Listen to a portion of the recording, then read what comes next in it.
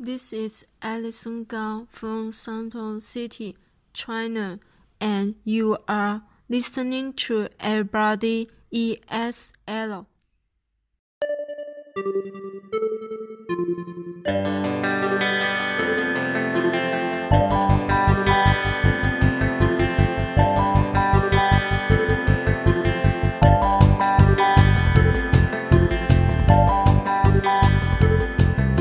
Welcome to episode 40 of Everybody ESL, the podcast for everybody who wants to improve their English, practice their English, or just learn more English. My name is Ben, and I have another good episode for you today with lots of good things to learn about and think about. The Everybody ESL podcast can be found in the Apple iTunes Store and on the Stitcher app. If you like the podcast, subscribe to it and leave it a good review. And if you have any questions about anything I talk about in this episode or any questions about English at all, send an email to everybodyesl@gmail.com. All right, let's get on with this episode.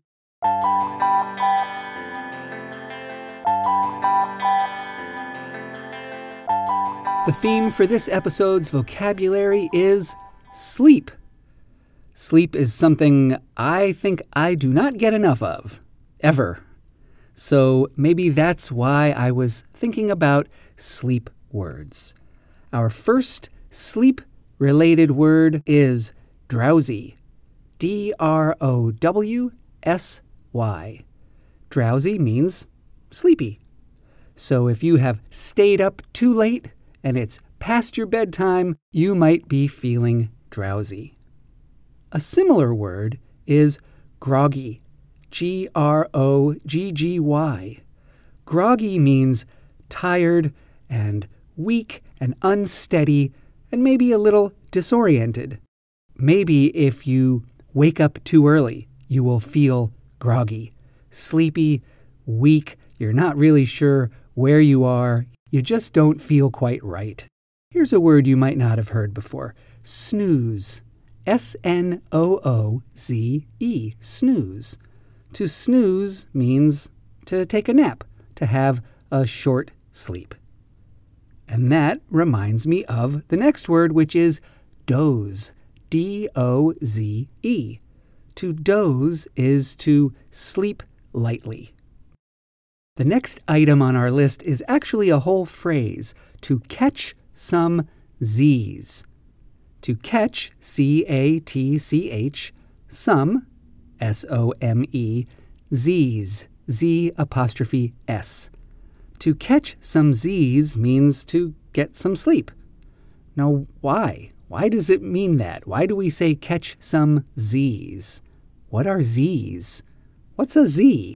Well, I think this started in comic strips, where the letter Z was used to represent somebody sleeping. So over the head of a character who was sleeping, you might see a whole bunch of letter Z's coming out of their mouth or just floating above their head. So now people sometimes say, catch some Z's, when they mean get some sleep. So Z's can mean sleep. But you really only use Z's to mean sleep when it's a part of that phrase, to catch some Z's. Now sometimes, if somebody is sleeping very deeply, we might say they are sawing wood. S-A-W-I-N-G, wood, W-O-O-D. In other words, cutting wood with a saw. Now what does that mean? What does that have to do with sleeping? Well, can you imagine the sound of a saw cutting through wood?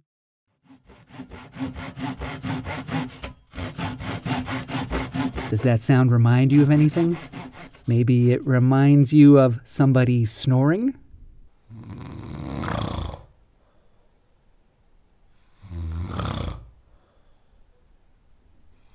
Well, that's why we say sawing wood when we mean sleeping deeply. Because sawing wood sounds kind of like somebody snoring. Here's another phrase, to toss and turn. To toss and turn. What does that mean, to toss and turn? To toss and turn means to have a difficult time getting to sleep. Imagine somebody lying in bed and they just can't relax. They can't rest. They can't fall asleep. They are tossing and turning in their bed. They're fidgeting. They're wriggling. They're moving around instead of lying peacefully and going to sleep. And the last word in our list of sleep vocabulary is insomnia. I-N-S-O-M-N-I-A. Insomnia. Insomnia means the inability to sleep. Sometimes if people are feeling a lot of stress, they might experience insomnia, and they just can't sleep, or they can't sleep very much, or they have a hard time going to sleep or staying asleep. Well, that is our sleep vocabulary for this episode, and if you listen carefully to conversation, you might hear some of these words soon.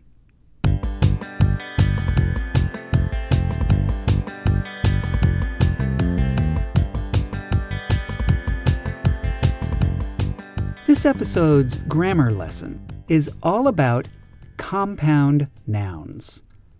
What is a compound noun? A compound noun is a noun that is made up of two pieces, two words put together to make a new word. Let me give you a simple example of a compound noun. If you take the word blue and you combine it with the word bird, you get bluebird. That's a certain kind of a bird. There's a certain bird called a bluebird. Now here's what's interesting, or maybe confusing, about compound nouns.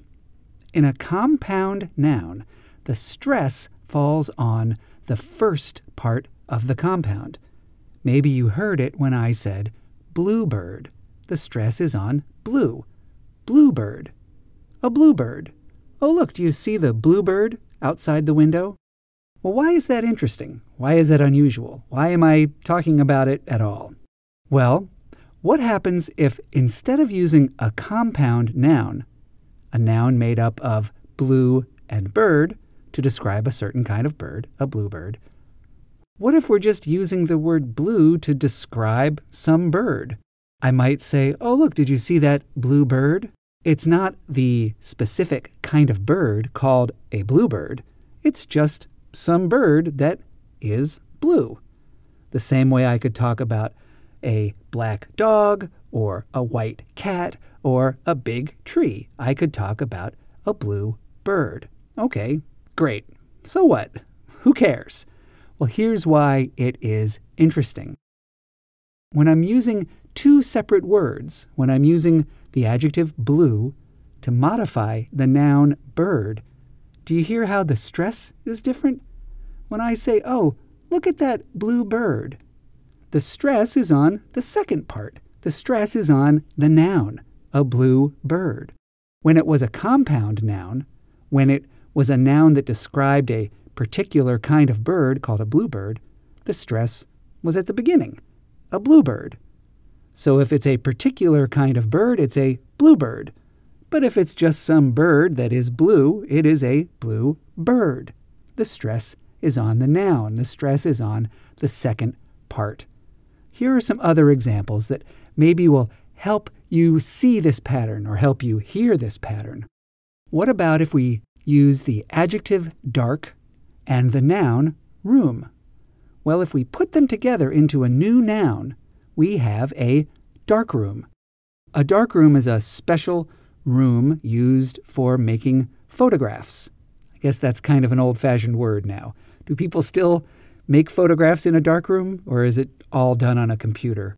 Well, back when people did this the old-fashioned way with film in their cameras, they would make photographs in a dark room.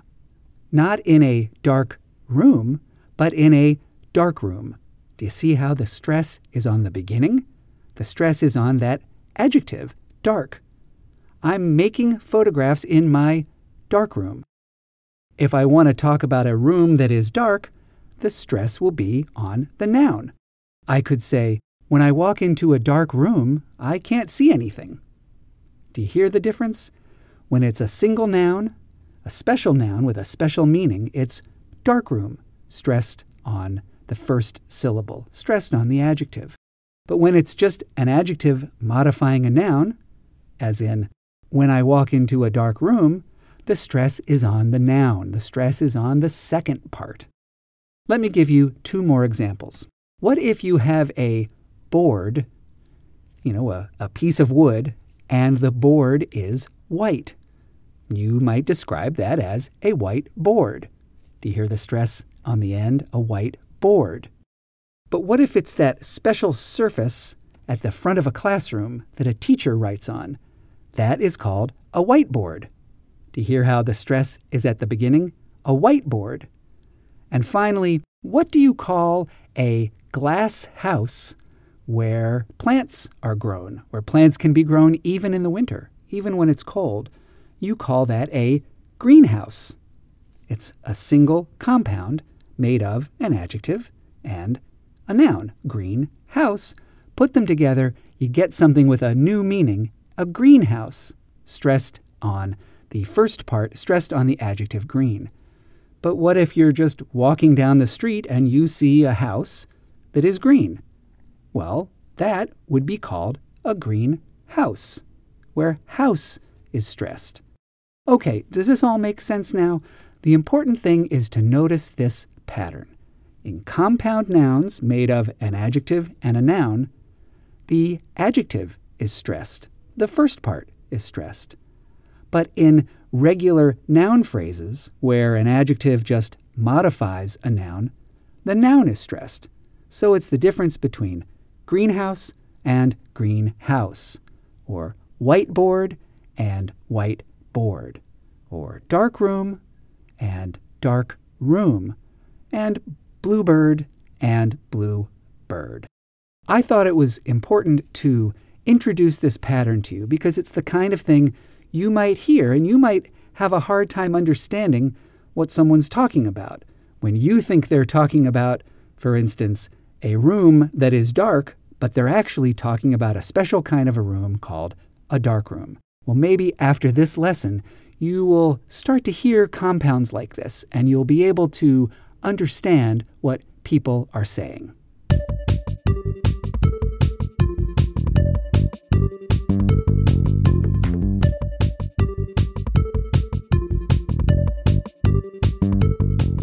This episode's small talk topic, or social situation, is one that is quickly becoming old-fashioned, I think, because it has to do with calling people on the phone. And I think we're all using the phone less and less often these days. I think more often we use texting or emailing to contact people. But what if you still need to use the phone to call somebody, a friend, or maybe somebody in an office, or your friend at your friend's office? Well, this is what you will say if you are calling a general number for the office or for the business, or if you're calling the switchboard. In other words, this is what you will say if you're not calling a particular person's own private phone or their own private number.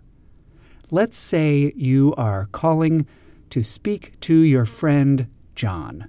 Okay? So, when somebody answers the phone and says hello or hello, this is, and then they say the name of the business, what do you say? You will probably want to say one of these things. The first one I think is the most common, and that is, "Hi, is John there?" "Hi, is John there?" Or you could say, "Hi, could I speak to John?" Or, "Hi, could I please speak to John?" Or you could also say, "Hi, could you transfer me to John's number?" Or, "Could you transfer me to John's phone?" I think any one of those 3 things will get you through most of these phone situations. They all sound perfectly polite and perfectly natural. So again, they were, "Hi, is John there?" "Hi, could I speak with John?" And, "Hi, could you transfer me to John's number?" Or, "Could you transfer me to John's phone?" I know sometimes people feel a little bit anxious, a little bit uncomfortable when they have to make a phone call. And I think for people who are not native speakers, it can be even more uncomfortable sometimes. Well, I don't think it needs to be. And I think that when you know these simple things to say to accomplish simple things, it can make everything a lot easier. And if you need to, you can practice these phone calls. You can pretend that you're having the phone call and practice these special, simple questions. Is John there? Can I speak to John? And can you transfer me to John's number? And with those simple expressions in mind, I think you will have no trouble.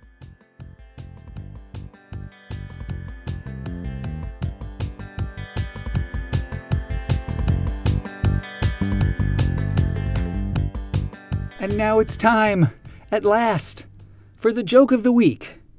A joke that might not be very funny, but might still show us something interesting about English.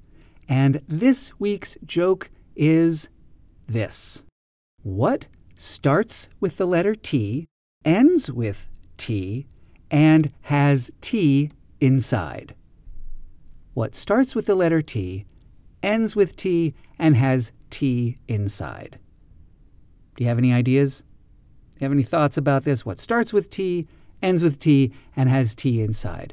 Well, the answer is a teapot. Huh? Why is it a teapot? Well, if you haven't figured it out already, it's because T can mean two very different things. T can mean the letter T or the drink tea.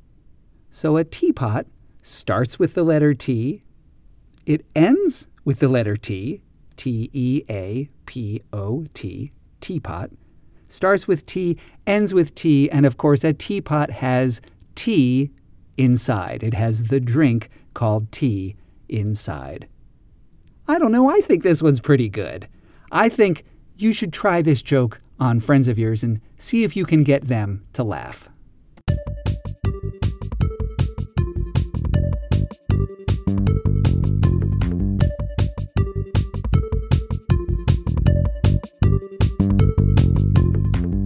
For the final segment of the podcast, I'm going to give you another quiz. I've been experimenting with different kinds of quizzes. We've had a spelling quiz and a vocabulary quiz and listening quizzes. Well, today we're going to have a sentence quiz, I guess you could call it. I'm going to read you 5 sentences, and one of them has an error. And let's see if you can find the sentence that has the error. Are you ready? Sentence number 1. The teacher's students never forget to do their homework. The teacher's students never forget to do their homework. Number 2. While she was trying to sleep, she kept thinking about the problem her sister was having. While she was trying to sleep, she kept thinking about the problem her sister was having. Number 3. The friends went out to enjoy soccer game. The friends went out to enjoy soccer game. Number 4. Could you tell me how to get to the nearest bus stop? Could you tell me how to get to the nearest bus stop? And sentence number 5. When he was at work, a package was delivered to his apartment. When he was at work, a package was delivered to his apartment. Okay, now if you need to think about it for a minute, you can pause the podcast and then start it up again when you're ready to hear the answer. Okay, and here is the correct answer or the incorrect answer. Here is the one sentence that had an error in it. It was number 3. The friends went out to enjoy soccer game. Now, why is that wrong? Where's the mistake in that? Well, it has to do with count nouns versus non-count nouns, which is something I don't think I have talked about on the podcast yet. It's a very complicated topic.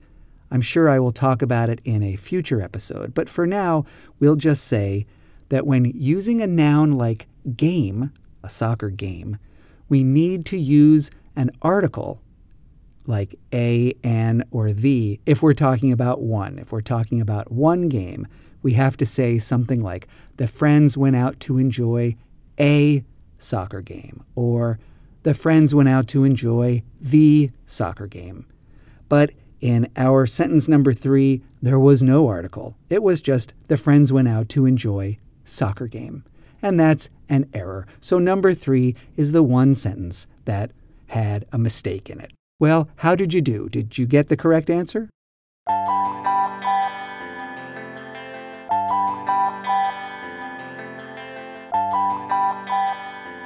And that's the end of episode 40 of Everybody ESL. Remember, if you have any questions, comments, suggestions, or if you would like to record the introduction to a future episode the same way you heard Allison's introduction at the beginning of this episode, send an email to everybodyesl@gmail.com. I'll be back soon with another episode, and until then, keep going, keep practicing, and keep learning. Goodbye. I'll see you soon.